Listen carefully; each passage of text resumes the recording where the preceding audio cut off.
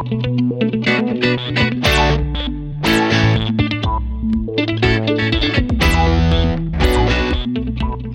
welcome back from wherever and whenever you're listening. This is Season 1, Episode 5 of My Guest List Pod. I'm Darren, and if you're new to the show, this is how it works. Each episode, I invite a guest creator onto the show, and we count down a top 10 list in a topic of their choice. Along the way, we take breaks and ask them questions to delve a little deeper into their world and get to know them and their work a little better.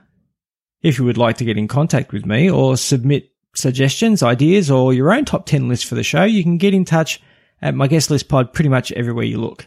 Don't forget to send in your top 10 list on today's topic. I haven't had one come in yet, so you can guarantee that if you send yours in, it will get read out on the show. All the links are also in the show notes each week, so you can check there as well. And there is a new link in there this week that you can check out, especially if you're a podcaster.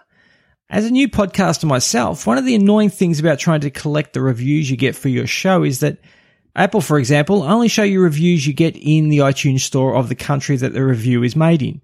So if someone reviews my show in Canada, I won't even know they have reviewed unless they tell me.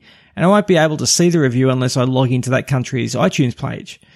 Honestly, I'm still not entirely aware of all the platforms that allow you to rate review other than Apple. However, I recently signed up for a service that aggregates all your ratings and reviews from a number of sources and displays them for you in one place. Not only that, but they also offer a link for your podcast that automatically displays only the rating and review platforms compatible with your listener's device. So people don't have to wonder or search for how and where they can rate and review your show. Go check out mypodcastreviews.com, and I'd be grateful if you could please use my affiliate link when you join to let them know who sent you. So today's show, I'm chatting with another podcaster I met through a Facebook podcasters group. Jonathan answered my call for guests, and once I heard his show, I knew I had to have him on as a guest. I have to thank him also for doing the show when he did, as he was going through a very stressful time. Jonathan was selling his house, and we spoke as he was packing boxes. He actually had to go find his headphones in one of the packed boxes to do the interview, so I'm very grateful for him taking the time out to talk to me. So without further ado, he's a community-minded individual that has a truly interesting and worthwhile podcast that I now listen to on a regular basis. So the question is, what y'all listening to? Limelight Highlight Podcast.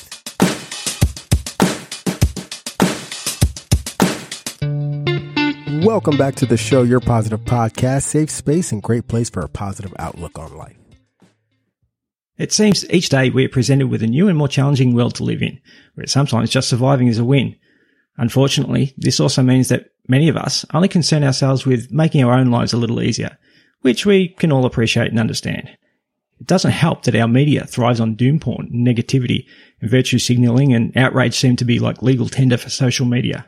So it's rare and exciting when you finally come across someone with a truly selfless goal, someone who cares about others and actually does something to support his community and spreads a message of positivity. Today, I'm very fortunate and excited to speak to someone like this, an individual who is doing great work through his podcast and in his community. There is an old saying that charity begins at home, and the Limelight Highlight podcast stays true to that sentiment, as it is very involved with local Philadelphia charities, not the least of which is The Block Gives Back. But not satisfied with just helping locally, Jonathan Rosario, the host of the podcast, highlights and thrusts individuals and groups into the limelight from all over the US and the globe, making each episode an oasis of positive energy and inspiration for anyone that listens. He's a softly spoken man with a loud and important message. Jonathan Rosario, welcome to My Guest List Pod. Thank you. Thank you for having me. That was a heck of an intro. I appreciate it. Not a problem, mate. All warranted and earned. Thanks for coming on today. I really appreciate you giving up your time. I know you're a busy man, so it's great that we can get to speak and talk about all the things that you're involved with. But before we do, I'd love for everyone to know the Jonathan Rosario story. Okay, yeah. It'll be a little bit long-winded, so forgive me. But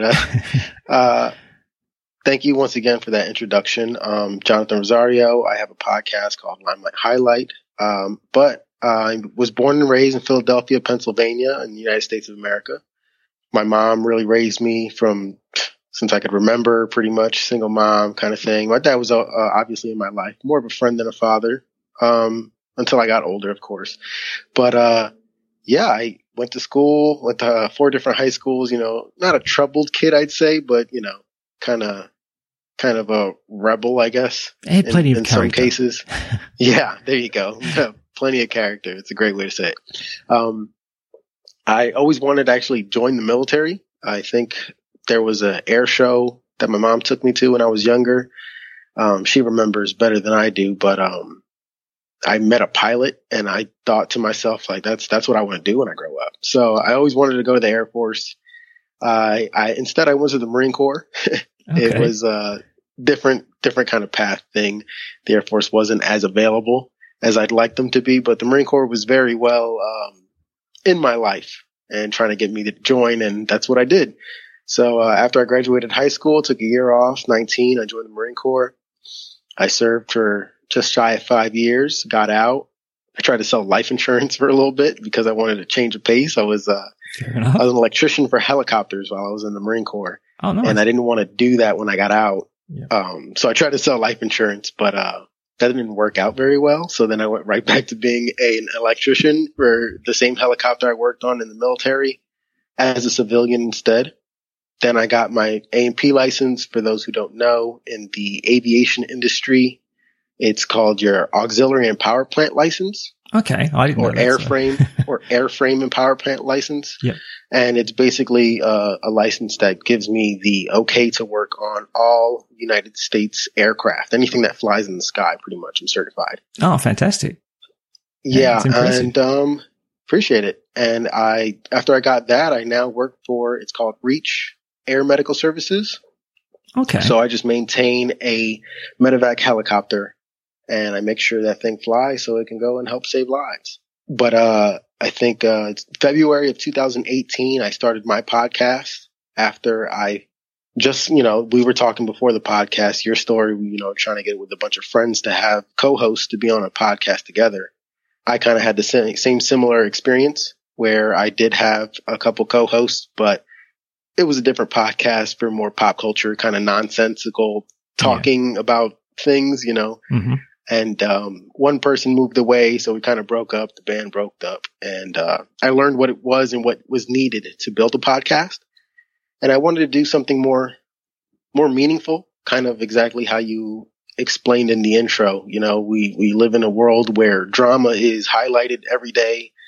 You turn on the news and there's nothing positive, and the things that are positive is like I always use the example of a dog jumped in the pool to save a drowning squirrel. It's not really it's a fluff piece, but it's not exactly. Yeah. Yeah. It's not highlighting anything, worthwhile. Mm-hmm. So I wanted the podcast to be about, it's kind of grown over the 2 years, but I wanted it to be about something of substance where we have a problem that we all see is constantly highlighted in the news, but who is actually doing the things to solve that problem or make life better for people, that are being affected by that problem. Yeah. So I started Limelight Highlight, and that's kind of what it's grown into. I interview nonprofit organizations. I interview people who volunteer, groups, friends, who are just trying to make the world a little bit better for a problem that they're seeing on their day-to-day basis. Yep, perfect. And that's what I get out of your show, which is, it really is a bit of an oasis where if you want to go into listening to something and come out of it, you're going to feel inspired, or you're just going to feel happy that that there's someone doing something positive in the world, then you listen to your podcast, and that's always the feeling that you get, which is great. Yeah, and I'm glad that it got to your radar. One of the things I find myself having trouble with is getting more listeners and getting people out there. Like we said, drama and bad news is something that's constantly highlighted because people are, it's attention grabbing. Yes. Yeah. People love to see the drama unfold. It's like a car wreck. Yeah. You're on the road and you see a car wreck. You can't turn, you rubberneck. But there's not much of an outlet out there for the opposite. Yeah. Where good news and things of that nature. Maybe, look, I was just thinking about that. Maybe people see something being done by someone else that is good and, is positive, and maybe they feel a little bit guilty that they're not doing something like that, or they haven't tried to. And so it's easy to look away and just to maybe pretend it doesn't exist. So there's that too. So look, you were talking about, you were looking at doing another podcast with your friends. Is this your first actual podcast that you've put out in terms of the show? No. So I have done, so before this podcast was created, I had another podcast with two of my other buddies that both served in the Marine Corps as well, but I actually had worked with. Mm-hmm. And that was my kind of introduction on kind of, road bumps and what I figured, three heads are better than one, and we could all figure out what we really need to do to get a podcast going. Yep. But that one just kind of fell to the wayside because people moved, creative differences, kind of things of that nature. So that was my first podcast, but this one is my actual baby, my own, my first, my independent one. Yeah, fantastic. No, that's good. Look, with your time in the military, do you think that maybe colored or inspired you? Did it affect your idea of what sort of podcast you wanted to do? So, I never thought about that really. I got out of the military in 2014. Yeah. So I didn't start listening to podcasts till about maybe 2016. Okay. Or maybe 17. So I never really thought about that, but I would say, I did experience a ton of different life experiences that people don't get to experience in the military. Yeah. So I think it definitely, maybe not directly, but indirectly maybe, gave me the idea of trying to do something different. The only reason I ask is I think, like joining the military in the first place is, depending on why you go in, but a lot of times is a selfless act anyway, because you're wanting to help, or you wanted to protect. That same idea that you have with your podcast in terms of being able to, or wanting to promote charities and help people and support communities. It's the same sort of mindset, I think, that a lot of people that join the military probably don't even acknowledge that they have, but it's that same base emotion or drive to be of service. Yeah, I like that. I like that connection that you made. In all honesty, I joined the military for selfish reasons, not selfless reasons. That's good. That's all right. Growing up in Philadelphia, it's not the greatest neighborhood. Okay. I didn't grow up in the greatest neighborhood. So one of the things that people in poverty, not that I was super impoverished, but, once again, not the greatest neighborhood. Yeah. One of the vehicles to get out of those areas is the military. Yeah. Okay. For some people, some people can afford college, but with the way that system works, I was not one of those people. I joined because I knew I wasn't mature enough to be able to sit in a classroom and be disciplined enough to go to class. I barely finished high school as it is. Yeah. So I joined the military because I knew I wasn't going to go to college and I had to do something with my life.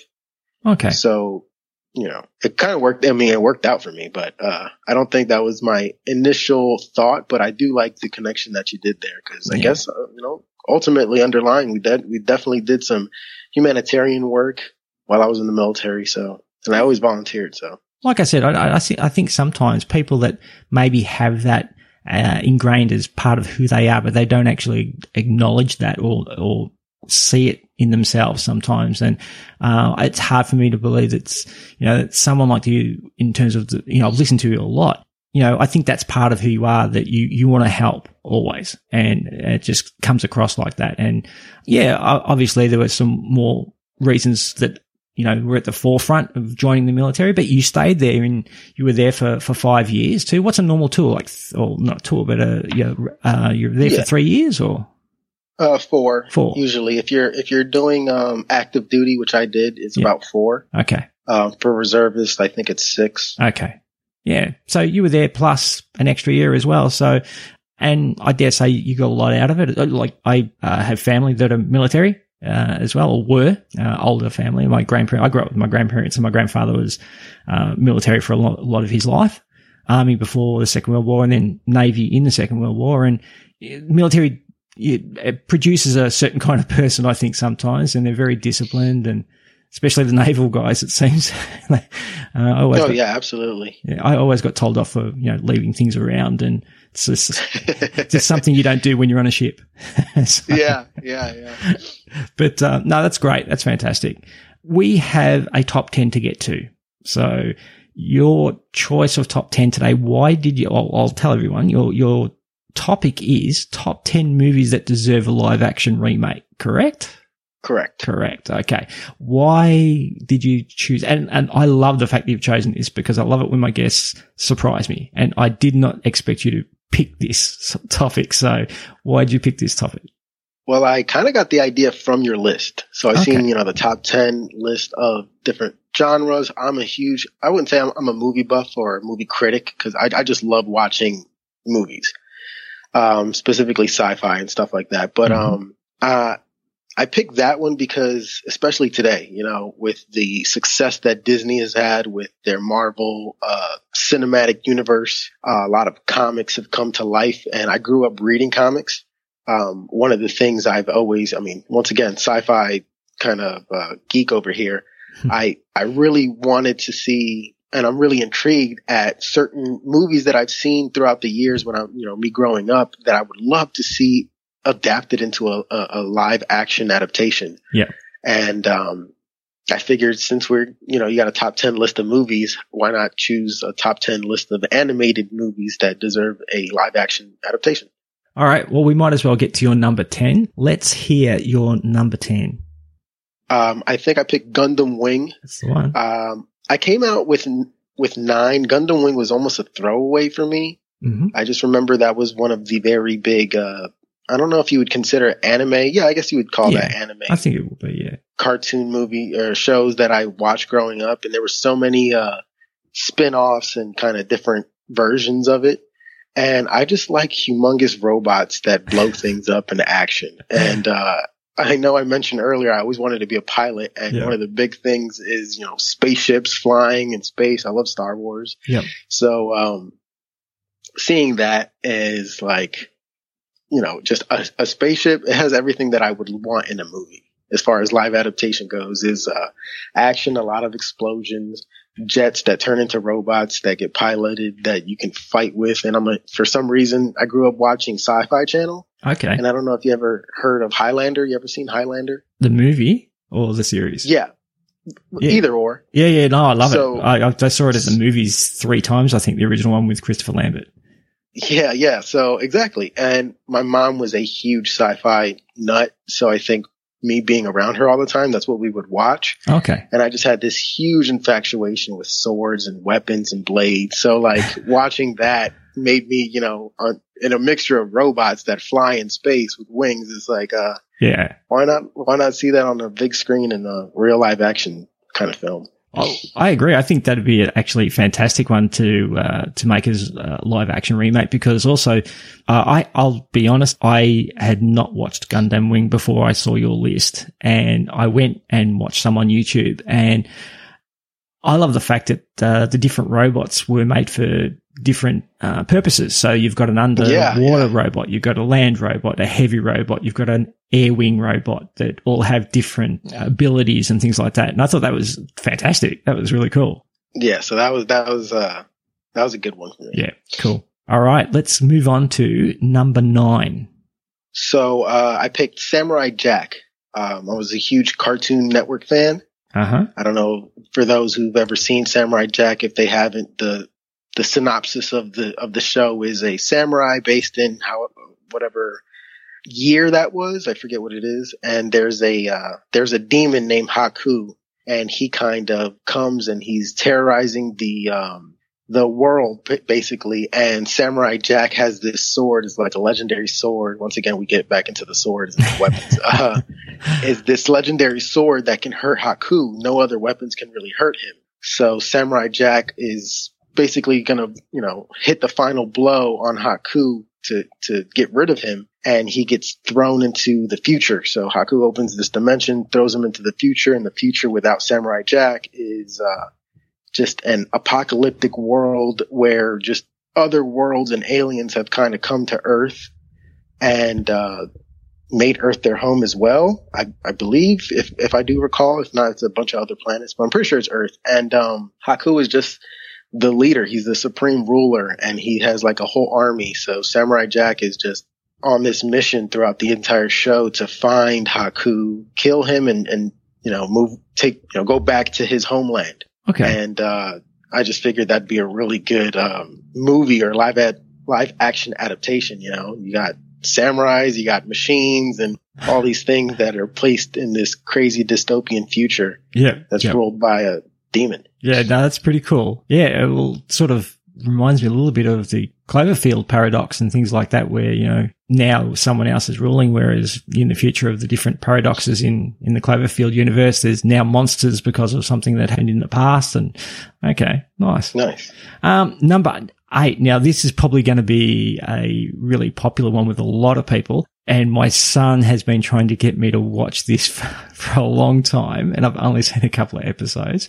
So your number 8 live action remake would be Rick and Morty. That is it took, I guess social media by storm when it came out. I know the first time I watched it, just the voice acting alone put me so off because of how annoying it sounded. Okay. And, but kind of, I kind of bared it and watched the whole first episode, and just the adventures that Rick and his grandson Morty go through. It's just, I think you could do so much as far as a live adaptation goes. And I remember trying to get my wife to watch it, and I put it on, and immediately, I guess she was so put off by the voices as well that she just refused. She's like, I'm not doing this. You got to turn this off. I'm not doing this. So, yeah. But watching it, and they just recently released another season now on HBO. I haven't seen yet, but I love it. I can't get enough of Rick and Morty. It's hilarious. It's a adult humor as well. Yes. So I think that would be great for both, teenagers and adults to go see that at the movie theater. One question: who would you get to play Rick? Oh man, I forget his name. But the person I'm thinking of, he also played Doc Brown in what is it? I was going to say Doc Brown in Back to the Future. Oh yeah, that's my first go-to. But I don't know if he's too old now. Yeah, probably. To play him. Yeah. But the second person I was thinking is the guy who played in Anger Management, the crazy guy. He's also in. I haven't seen that movie in ages. Is it The Shining? Not The Shining. Yeah, is it The Shining where he's got the axe going through the... Jack Nicholson. Jack Nicholson, there you go. Oh, yeah, if you did him up, I could see that. Yeah, fair enough. That's a good pull. Yeah, definitely. He's got the crazy eyes, you know. But yeah, Doc Martin was the first person that I thought about when I thought of... Yeah, Jack Nicholson. I never even considered that, but if you did him up with the right makeup, he could be sufficiently crazy. So... Yeah. Yeah, that'd be cool. Very good. Yeah. What about Morty? Who would you get to play Morty? Oh man, probably what's his name from Superbad? That kid. Oh, the one McLovin. Yes, no, not McLovin. Not McLovin. The fat kid's friend. He's also in Scott Pilgrim Saves the World. Oh, I can't believe this is what I tell you about my recall is going. I know him because I love Scott Pilgrim. I love that movie. Yes, I know who you mean. Yeah, actually, I'm terrible with actor names as well, but I can quote the movie. So I think he'd be a really good. Perfect. Morty. I think you've cast that live action remake absolutely perfect. So that'd be fantastic. All right. So let's move on to number 7. And this was a bit of a surprise for me, this one, but I could see it working. So number 7, what's your number 7?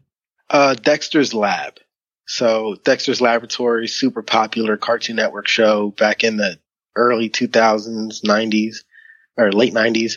I picked that one because I just remember watching Dexter's Lab, and just kind of every episode was just him inventing some craziness. And I feel like as childish as some of it is, I feel like you could throw a little bit of adult humor in there if you had a live action adaptation. And, with the sisters. Yeah. And then, he's got that arch nemesis who's not as smart, but he's still very smart kind of. I just feel like it'd be a good movie, to just overall kind of have thrown on. Probably not. It probably wouldn't hit the theaters, but I think if they did it right, it could maybe. Yeah, you could do a TV movie for like Cartoon Network or something like that. Maybe that would work. Yeah.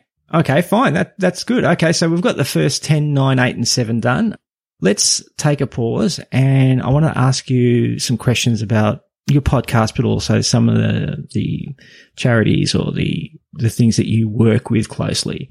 Obviously, we couldn't do an interview with you without actually mentioning The Block Gives Back. So if you could, of course, let everybody know what that is and what it does for the local community, that'd be fantastic. Yeah. So The Block Gives Back is a nonprofit 501c3 organization that started a few years ago. It started, honestly, with just a group of friends that we all went to the same high school. They were actually friends of my wife before they were friends of mine, but now you could never tell that. Okay. And they started out by kind of just going around giving homeless people socks, trying to, supply them with warm weather gear, when it got cold out. And then I guess I would say their hallmark kind of event that kind of started them down this path is their 4 blocks in 4 weeks. Okay. So anyone who's familiar with the city of Philadelphia, there's a huge drug problem, heroin specifically. And it's gotten so bad that there's certain parts of Philadelphia called Zombie Land because these people in the middle of the day just almost hitting the ground with their face. That's how slumped over these people are. Yeah. And so, the president of The Block is back, Tommy Roush. He is a very big proponent for Philly. He is all about, hey, one thing that I commend him on is he always says he'll never leave the city of Philadelphia because he wants to make it a place where you can raise a family kind of thing. Like he's got this thing I don't know if you call it a motto or a virtue of himself where it's like, hey, I don't want to leave this city because I know there's other better places out there. Yeah. I want to make this city one of those better places. Yeah. Huge task, big heart, and they're doing it, So their first real big event called 4 Blocks in 4 Weeks is they nominate 4 blocks in April, for spring cleaning. Mm-hmm. And we live in row homes. Do you know what a row home is? No. Do you ever seen the show Full House? Yes. Yes. So definitely. You know how they live they live in that house. It's a two-story house. Sometimes it's 3. Yep. And they share walls on both sides. That's a row home. Ah, okay. So a lot of those are in Philly. Okay. So every block in Philly has a block captain, and the block captain is kind of a representative of the block, and they're supposed to report to the city whenever there's maybe a pothole. Oh, okay. Or, a street light out or something like that. They're supposed to, kind of just make sure everything's good on the block. So the Block is Back kind of contacts the city and they get permits and stuff like that so they can shut down the block. In where I was raised in the hood, I guess you can call it, in the summer, we would close down the block, have a block party. The block captains would do that. They'd open up the fire hydrant and they would have like a lunch truck that would come by with, we call them box chows or box lunches. And you'd get like a little sandwich, a cookie and stuff like that. And everybody would play in the fire hydrant, Yep. It's one of those things. So, the Block is Back kind of gets the permission to shut down the block from the city. Sometimes the cops are there to kind of just mediate or kind of just be around for, just to have that relationship to build. And they knock on everybody's door on whatever nominated block it is. And they clean up the streets and they get all the kids involved. They throw a block party. They have they have a DJ there. They supply like pizza and food and things of that nature. And it's a really good time. And it kind of gives the people of that block a little bit more pride in Philadelphia, in the place that they live. Fantastic. And you should see the amount of needles that they collect. It's crazy. Okay. But that's their hallmark event. I would say that I would consider that their hallmark event. But they do Peace and Play, where it's a nonviolent event. To Love Thy Park tours, the different things of that nature. Mm-hmm. Because coronavirus has been such a big thing, a lot of those events weren't able to happen. So instead, they have been doing, they call it the Feed the Block event.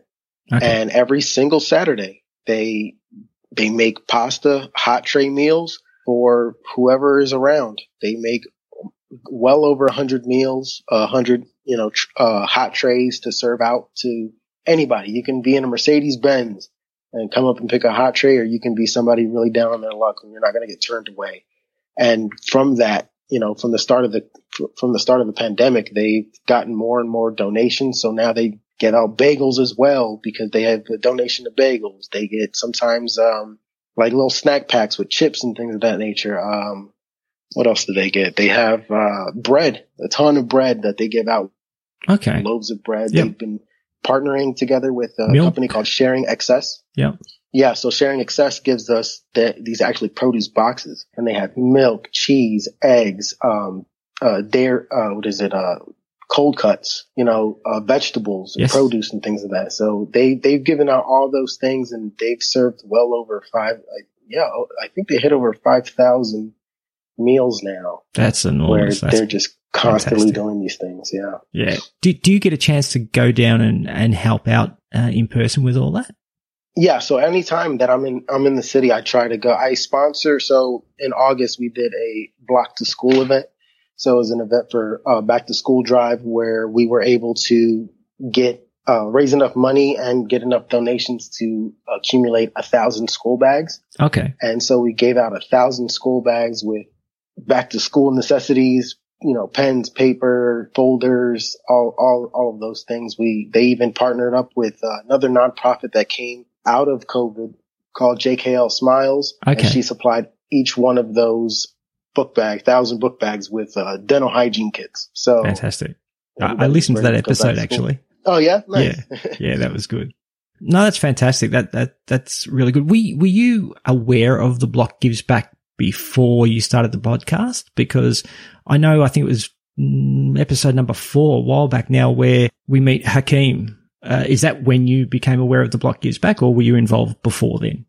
I was not involved before then. So okay. I heard through the grapevine, kind of also through Hakeem, that they were doing this. I know my wife was telling, I love the fact that they were doing this, but I didn't really know the guys the way I know them now. Yeah. So just kind of approaching them, as well as me just starting my podcast, I wanted to get something going where I could actually talk to them and kind of get the details of what it is that they're doing. Mm-hmm. And that's kind of when I got on their radar, and I wanted to support and help any way I can. And back then they didn't have their nonprofit status. So they relied a lot on just regular donations, or, just people who were willing to give up money without a receipt. Cause, a lot of people like to give money because they can do a tax write-off. Yeah, of course. So when they got their nonprofit status, that was a bigger opportunity for them to make more money, or to, collect more money. But, at that point, I was just trying to be involved any way I can, but it's hard, being 3,000 miles away across the country. Yeah, I understand. But whenever I did go, I tried to volunteer as much as I possibly can. That's great. It's great to hear. And it's good to hear that someone who likes to obviously promote a cause is actually physically involved with it and actually puts himself into something like that, because there's a lot of people who will talk about causes and things like that, but maybe not get out there and put the shoulder to the grindstone sometimes, and give up their time. So it's fantastic to hear that follow through that you have. So, and you're it comes from, obviously, you're genuinely interested in your community.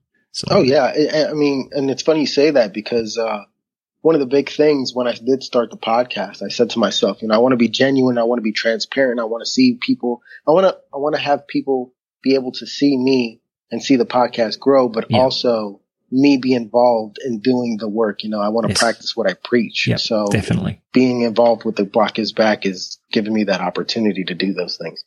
I wanted to ask you've had a lot of people on your show. You've done a lot of episodes and highlighted a lot of different things. One, for example, I really liked was the Lego one. I think it was a boy who he was either blind or couldn't see very well, and they created a Braille version of the Lego instructions so that that was fantastic. What charity that you've come across that's really knocked your socks off and by the idea? Maybe it's a smaller charity, but just the idea was something you never thought of. Is there anything that really stands out?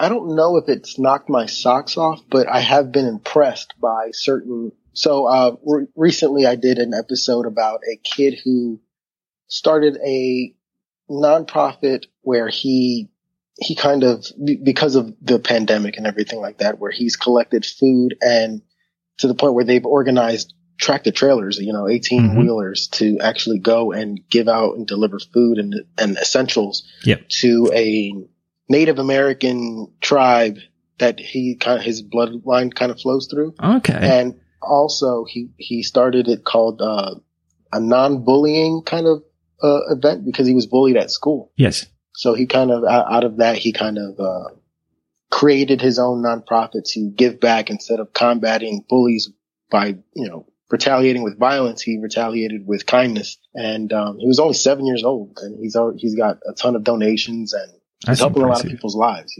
That's impressive at 7 years old to be able to look outside yourself like that. Yeah. Yeah, I wasn't doing that at 7. There's a couple that I do like. I just can't think of one that's really like, okay, it stands knocked out. my socks off, Okay. All right. Look, let's get back to the countdown. The countdown of top 10 movies that deserve a live action remake. We're up to number 6. This is one I've heard of, but I know nothing about. So you're going to have to guide me here. But I have heard of it at least. So yeah. So number 6 is Voltron. This was a show in the late 80s, early 90s cartoon about 5 lion machines that, kind of like the Power Rangers. When they got together, they formed Voltron. So it was a defender of the universe kind of thing. So is this the Deadpool one he talks about in the movie Deadpool? Yes, absolutely. There you go. I know the action figures in Deadpool. Okay. So yeah, they create this lion, or they're 5 lions that they form together to create Voltron, who's this defender of the universe. Okay. And he's supposed to combat enemies of the universe and things of that nature. This kind of got back on my radar because Netflix has an original series where they revamped the cartoon from the 90s to a more modern version for today. Okay. And I think it's really well done. I think there's like 3 or 4 seasons of it, but, I go right back to Gundam Wing. One big thing I love is space, flying, and huge robots just kicking butt. So Voltron is definitely has all those aspects. So you'd be a big Pacific Rim fan as well? Yeah, and it's funny because I get a lot of crap for it. I like Pacific Rim. I loved it. I love those movies, and everybody who gives me crap, I always tell them, like, what I love about Pacific Rim is I'm not going to see the plot. I'm not going there I know what I'm going to see that movie for. The humongous robots fighting humongous monsters, and that's all there is to it. Like, you could take all of the dialogue out of it. I just want to see these monsters fight these robots and just explosions and all that. So that's my thing. Perfect. And pretty much that's why I like Pacific Rim as well. The Jaegers are really impressive. And it was funny. I did another podcast, and this was a Pacific Rim was a choice of one of my previous guests. And, and we couldn't think of the name of the robots. We had a mental block on Jaeger, obviously. Yeah. And Jaeger, Gypsy and all that. Yeah. No, I think Idris Elba was over the top with the acting and all that. And that sort of, I guess, matched the movie. But you get to see the robots and the kaiju and stuff. It's pretty cool. I do like that movie. So. Yeah. I'm not nominating it for like greatest movie. No. It's definitely, I get what I just expected out of it. Yeah, exactly. Let's move on to your number 5. Number 5. This is another great cartoon that came out in the 80s. Thundercats. I'm sure anybody who's over the age of I'd even say 22 right now knows the Thundercats. Lionel, all of the supporting cast throughout that cartoon, cat-like humanoids that just fight bad guys. Yes. Yeah. And I think with the way they've done like Avatar, the CGI and all that, I think that would turn out to, especially for the nostalgia reasons. Yes. I think it'd make a really good live action film. Oh, definitely. And when you picked Thundercats, and I was thinking about how you would do a live action remake, the first thing I thought of was Avatar, and how they did the aliens in that, and how you could actually do that with Thundercats. That would be perfect. That'd be fantastic. Oh yeah. All right. So let's move on to number 4. Number 4 was a favorite cartoon of mine. So let's reveal your number 4. Number 4 would be Gargoyles. Is now, I don't know, was it always Disney or is just acquired by Disney over the years? I'm not sure. This was late 90s, yeah? Yeah. Either way, one of the greatest cartoons that I remember watching. Yeah, loved it. For those who don't know, Gargoyles is about a few gargoyles that are, stone statues. And it starts back in medieval times. And they lived on a castle, and there was a curse that kept them in stone for all these years until the castle rose up above the clouds again. And this super rich tech guy, kind of the villain of the show, rises the castle above. He puts it on one of his skyscrapers. And once the sun goes down, they break out of their shells, and the gargoyles have been reborn. And I love that. When Disney Plus came out, I paid for the year, and I started watching Gargoyles again just for the nostalgia reasons and kind of remind myself why I used to watch it. And the Gargoyles never had names besides Goliath, who's like the leader of the Gargoyles. Yeah. And they all named themselves after like boroughs of New York and things like the Hudson River and things like that. So me being, I have a lot of family in New York, so it brought back a lot of good memories, and I love Gargoyles. It was just a great show. It was fantastic, I thought, because they were powerful and they were demonic looking, but they were so nice and they were good hearted, and they looked one way, but they were completely the opposite. And I guess maybe for young kids, it's a good example of don't judge a book by its cover sort of thing. Maybe I'm looking too far into the cartoon, but I loved it. I thought it was fantastic. And the animation was really good too.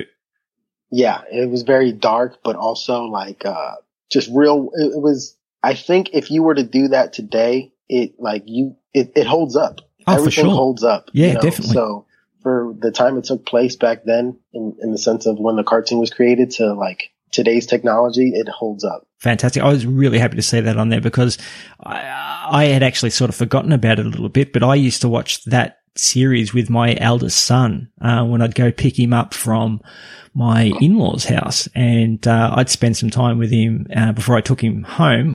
It just seemed to be on at that time when I'd go past and pick him up, and we'd sit down and we'd just watch it, and we both loved it. It brought back a lot of really cool memories actually for myself. So yeah, cool. All right, so that's 6-4.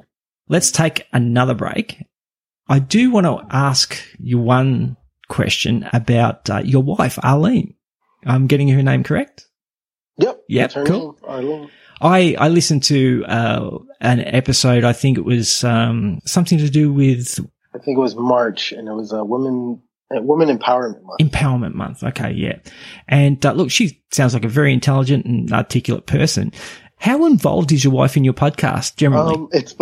It's funny you say that, because everybody who's heard that episode, they really would love for her to be like a co-host. Oh, definitely. Or to just have more features on the podcast. Yeah. And she wants absolutely nothing to do with it. It's almost a chore for her, like just mentally getting prepared to do it. And she's just not about it. Okay. As far as being involved, she's a huge supporter, obviously. She does a lot of the background things for me. Okay.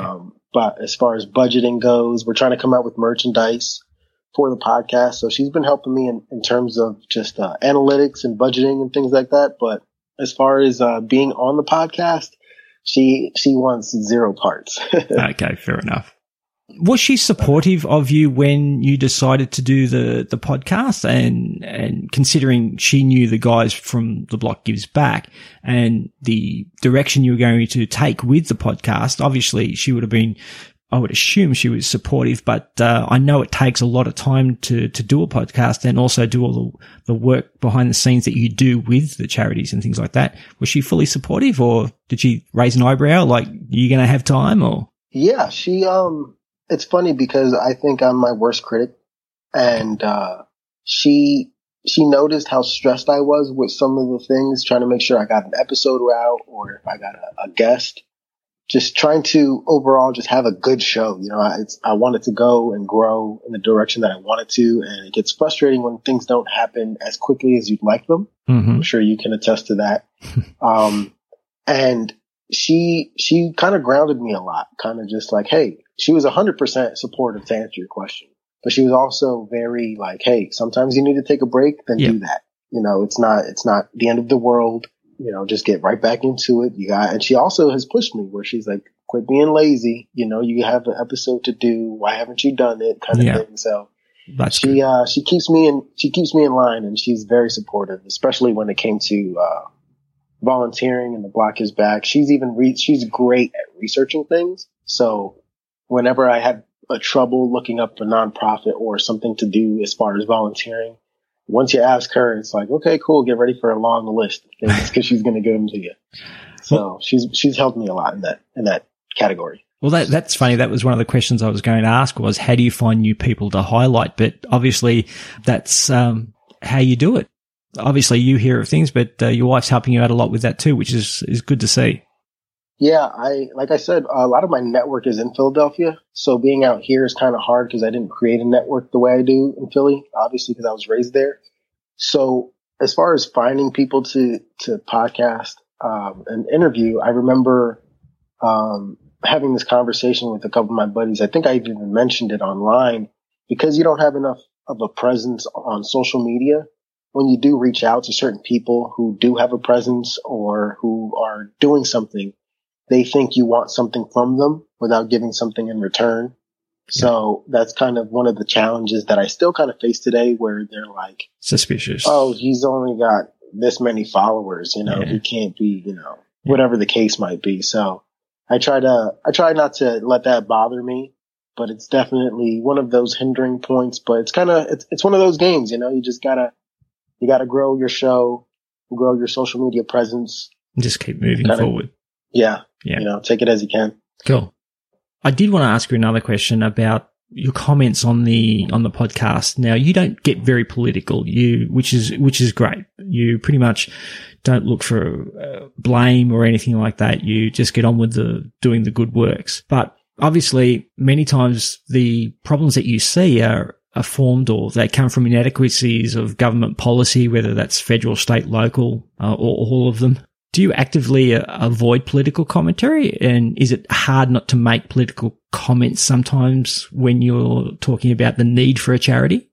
So for me, for my show, I don't want it to be a place where people are coming to listen to the politics of, or my comments or opinions on politics. I do share every now and then, only when things have gotten so out of control in my eyes in the news space, because I wouldn't say I'm very politically inclined, but I know more than most, in my opinion, if I do say so myself.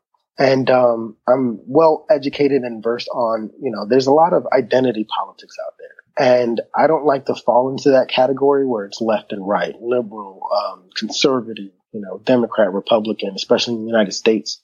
So I like, especially, and it's just like the news, you know, everything with the news is politicized, and you're on our side or this side, you know, this side or that side. Like, I just want the news. I don't want your opinion on the news. I want the facts. So I even find myself, you know, today getting notifications from CNN and then notifications from Fox, and it's almost polar opposites, and it's quite disgusting. Yeah. When you know the reach that these media outlets have and the influence that they can give to the people who watch them.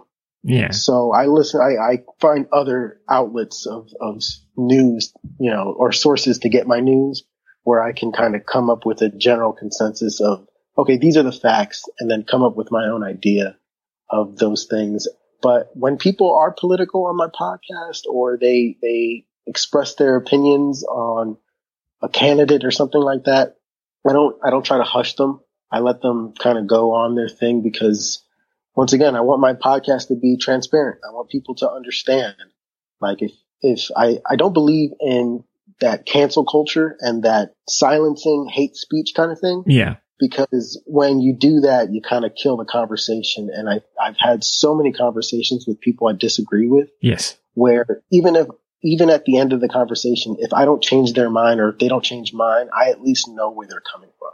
Of course. And I can respect why they believe the way they, their train of thought. Yeah. And I think we need more collectively as a society, more of that rather than constantly bickering back and forth. And I don't want to hear what you have to say because you don't agree with it. Well, exactly. That just shuts down, like you said, discussion. You have to be able to listen to things that are not palatable or you don't agree with, because if you don't discuss them, then, like I've said once before, nothing gets fixed. If you don't know where the other person stands, then really you've got nowhere to actually bounce off of in terms of where you stand and find maybe that middle ground, which actually gets the work done. Exactly. So fantastic. Oh, good to hear. All right. Look, let's move into your last three, the top three movies that deserve a live action remake. So let's start with number 3. And this will be a popular one, I think, considering. Yeah. So I picked Lilo and Stitch. And when I started this list, I wanted to make sure I didn't just do Disney movies, because especially I feel like Disney is the king of live action remakes, especially right now. But I think with their success with Disney Plus and their success with other live action films that they're doing, I feel like Lilo and Stitch could be a really good. Once again, we're going to space. We're going to space with creatures and things of that nature. So I just think it'd be a really good opportunity for them to capitalize on another Hallmark movie that everyone loves. And you would already have a ready-made audience, because there's not many people that probably haven't seen Lilo and Stitch, because it's such a good cartoon. So everyone would probably want to see the live-action remake. So it'd be a money turner, money spinner. Oh, absolutely, absolutely. That thing, especially when movie theaters open back up, that'll be jam-packed. All right, cool. So that's number 3. What's number 2? Number 2 is... Avatar: The Last Airbender. Now, I know this isn't a movie, it's more of a show, and I know they did a live-action movie, but I refuse to count that as an actual live-action movie because of how garbage it was. Fair enough. Okay. I did see this again. I thought there was a live-action remake, actually. Yeah. The reason I put that there is because the show is so good, and like as a cartoon, and they didn't... Well, the thing that bothers me the most about terrible live action remakes are the deviation from source material. Like it's there for you. It's not hard. Don't rewrite it. It's already there. They can't even pronounce the main character's name correctly in the live action. So I have such a bitter taste in my mouth about that live action that I refuse to count that as a real remake. So fair enough. I can understand. And look, like you said, it's already there. Don't mess with it. Just get it right and do it. Because you're going to have all the fanboys and everyone that loves canon and stuff like that and just wants to stay true to the original story. They're going to come down on you hard if you don't do it correctly. And I think that's why, for example, going back to Deadpool again, it took so long to get that movie out, because they wanted to change that so much. So, and people just don't like it when you do that, especially with something that worked to begin with. Exactly. And there's so much in that show. Oh yeah, that definitely. You can just take a quarter of it and make it an amazing movie. Yeah, definitely. With it could be a money, like you said, it could be a money machine for you when you remake something like that. If you make it into a show or a movie, because you can have multiple, and it's just so good, and it touches on so many topics, especially even in today's society topics. So of course, yes, I hope they do it again, and I hope they do it properly. So we'll see. All right, so we're at number 1, and just like Gargoyles, this is one that I was really happy to see on there, and I'd probably agree with your number 1. So let everybody know what your number 1 is. Number 1 is also a Disney favorite of mine. It might be my number 1 Disney movie, and it's Treasure Planet. And for those who don't know, Treasure Planet, I don't really remember when it came out. But it's about a kid who doesn't know their father, their mom raised them, and takes place on this crazy, I don't know if it's the future and a different planet or different universe. But this kid's good with machines and stuff like that, and he finds a piece of a map to Treasure Planet, which is a planet where this very famous galactic pirate left all of his treasure. And it's just a really good film all around. It's just one of my favorite movies. 2002. Back to Space. 2002 it came out. There you go. Yeah. There you go. It's, this is one when I saw it on there and I thought to myself, because who was the voice actor behind the young boy, Jim Hawkins? Was that Matt Damon? I don't even know. I couldn't tell you. No, actually, having a look here, it says, I think it was Joseph Gordon-Levitt. I'm just having a look on Wikipedia, and yeah, I think it was Joseph Gordon-Levitt was Jim Hawkins. But I thought it was Matt Damon. It matched the look of the character probably a little bit more. Yeah, that's probably just why I thought of that. But yeah, look, fantastic movie that combines pirates, sci-fi. It's a young boy's dream sort of thing. So yeah, for sure. Flying ships. Yeah, I was gonna say it's basically the ocean on a you're on a pirate ship in the ocean, but the ocean is actually the universe. And yes, you're just sailing out in space. This is a movie brings back a lot of great memories for myself because again, this is a movie that my eldest boy and I watched a lot when he was young. I think you could do a wonderful job. You cast this right. You give it, all the CGI that it deserves in terms of spending the money. And this would be a great live action remake. Absolutely. I think a visual masterpiece this movie could be. If they did a live action remake, it's just so good with all of the things that they're able to do with like the Star Wars show and those other movies. Like this could be one of the best live actions. So that's why I say that one for last. So I would like, you've seen Life of Pi? I don't think, what was that? Life of Pi, the boy that he spends all this time on a lifeboat because the ship that he was on sank and he was on a boat with a Bengal tiger. Visually, the movie. Yeah. I haven't seen it. I know exactly what you're talking about, though. I've seen the trailer. Watch that movie. It's a fantastic movie, but visually, it's one of the most breathtaking movies I've ever seen.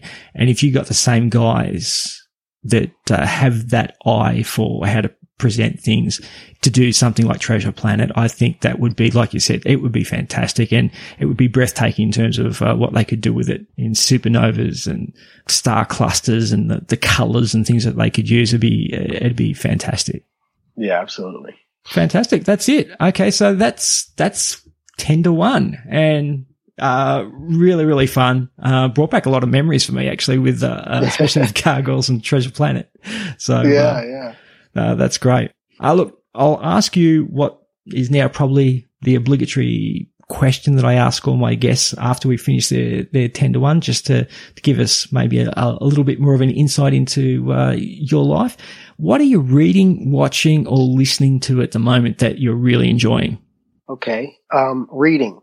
Right now I am reading a book called it's How to Manage Your Daily Life. And it's such a good read and easy read. Man, I really wish I had the book on me. We'll put it in the show notes. But yeah. But it's so easily digested because it's not like your everyday book where it's a chapter and you're reading until you finish that chapter. It's like, here's a huge quote to show you that you're on one chapter, and then the next is kind of tips on how to manage your life and how to be consistent with certain things. I started reading that book because I wanted to be more consistent and better at managing my day-to-day life so I can do this podcast better. Makes sense. As far as what am I listening to? That's what the next one is? Yeah, reading, watching, and listening. So listening, I am currently listening to, I don't know if you ever heard Bad Bunny. Oh, I know of Bad Bunny. Yes. Yes. So Bad Bunny is a Puerto Rican, me being of Puerto Rican descent. He is my favorite reggaeton artist. And he is now he's had he's like in 64 years of Billboard. He's number one in multiple categories. Mm-hmm. And he is just making waves as far as the music industry goes. And his latest album is El Último Tour del Mundo, and it's like the ultimate tour of the world. Yeah. And it's just, when you think it, I think this is his third or fourth album, but every one that he's dropped has been just better than the last. Yeah. And I just don't know how an artist does that. I listen to music a lot, and that thing is just on repeat. So yeah, it's pretty. Look, I learnt of Bad Bunny through listening to, funnily enough, another podcast. There you go. Orlando and Julian. Orlando's Puerto Rican background, and Julian's Colombian background, and they do a podcast, and I interviewed those guys for a podcast myself. But listening to one of their episodes, they mentioned Bad Bunny. And I was like, "Who's Bad Bunny? Who's this?" And checked it out. And so, yeah, that's pretty cool. Yeah, Bad Bunny. I like it. It's nice. So yeah, it's funny. When I first heard his name, I thought it was really stupid, and then I seen his look, and I was like, I'm not interested in this guy. Yeah. But the more I listen to him, the more I see him interacting, and the reasons he does certain things, it's like I love this guy. Yeah. Very cool. Anything that you're watching, like a Netflix special or anything like that, that's really grabbed your attention? Yeah. So, I know I spoke about Disney Plus. It's damn near a promotion for them. But, I've been watching the Clone Wars animated series again. Yeah. Fantastic. Because of the Mandalorian show that's out, they refer to a lot of the things that's been going on, and the Clone Wars is just, there's so many episodes and it has so much lore into Star Wars that I just wanted to rewatch it again. Yep.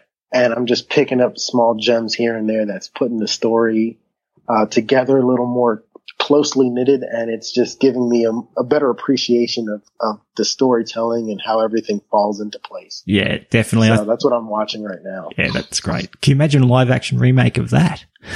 Oh, it'd be forever. That'd take forever. That'd be awesome, actually. So you'd have a job for life as an actor. Oh, absolutely. Fantastic. Mate, Jonathan, thank you very much for coming on today. It was great highlighting your work and putting you in the limelight for once. And I hope that everyone that eventually does hear this goes along and has a listen to your podcast and hears about all the great work that you're doing and all the great work that's being done in different communities across America and especially in Philadelphia. So I'll put all the links in the show notes, but if you'd like to plug away on your show and anything else, any other contact points that you'd like to mention, especially like for Block Gives Back and things like that, feel free to take the time to do that now. Perfect. I just want to start by saying thank you for having me on your show. This was really, really fun.